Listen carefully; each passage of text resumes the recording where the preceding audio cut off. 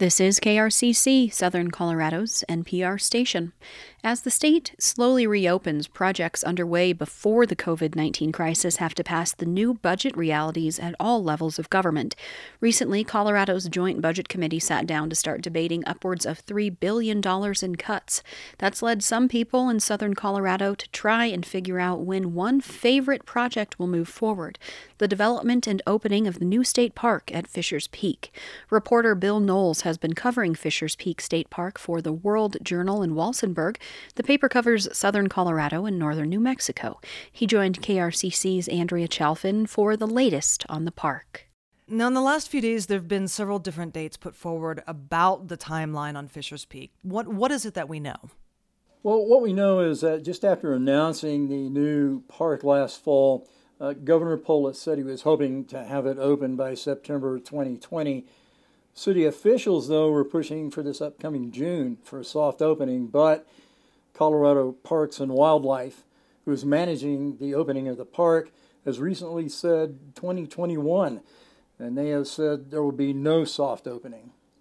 And I should say that at this point, everything is guesswork, but we do know that the original allocation from the state for Fishers Peak State Park was $6 million. $2 million was cut in late February for political reasons, and now the question is how much of that will stay in the budget. And I imagine that this is the same question people are asking all over about any number of projects. What are the stakeholders saying? Well, the remaining $4 million from the state is on the chopping block, and Trinidad Mayor Phil Rico told City Council last week that he thinks it will be killed. Here's a little of what he said. Just to let you know that the Fishers Peak funding that had been approved for the $4 million, I think they're going to kill that bill because they're trying to save some money upstate, so I'm not sure what's going to happen. Final decisions on cuts may be made as early as May 26 when the legislature reconvenes, or it may take much longer. All levels of government, city, counties, the state, they're going to hit a tough budget crisis as sales tax revenue drops through the floor during this quarantine. Could a budget crisis at the local level actually affect Fishers Peak? As of April 30, the region is facing a huge loss in sales tax income, more than $4 million. City projections show that just the city of Trinidad could lose more than $2.5 million in revenue because of the shutdown. Trinidad itself hasn't actually contributed any money to the development of the park, but city officials do see it as a revenue generator through tourism. And this could have big impacts for the state park because it is currently in a very undeveloped part of the state with most roads, parking, camping areas, and trails actually on the New Mexico side of the mountain. Those services still have to be developed on the Colorado side. Currently, one idea is to develop a 4.5-mile trail from Trinidad Lake State Park to the park on Fishers Peak.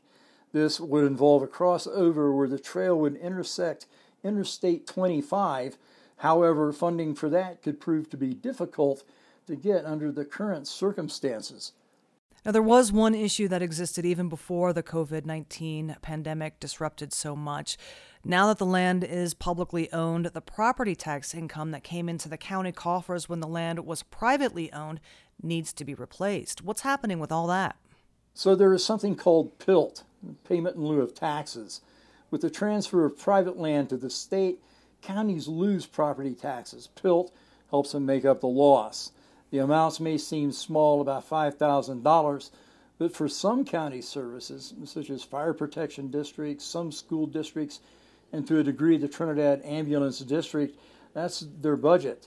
And the current budget situation makes everything harder. And I guess we're in a holding pattern until we know just how bad the budget crisis is going to get. Yep, everything is in slow motion right now. We'll keep you updated as it sorts itself out. That was KRCC's Andrea Chalfin speaking with Bill Knowles from the World Journal.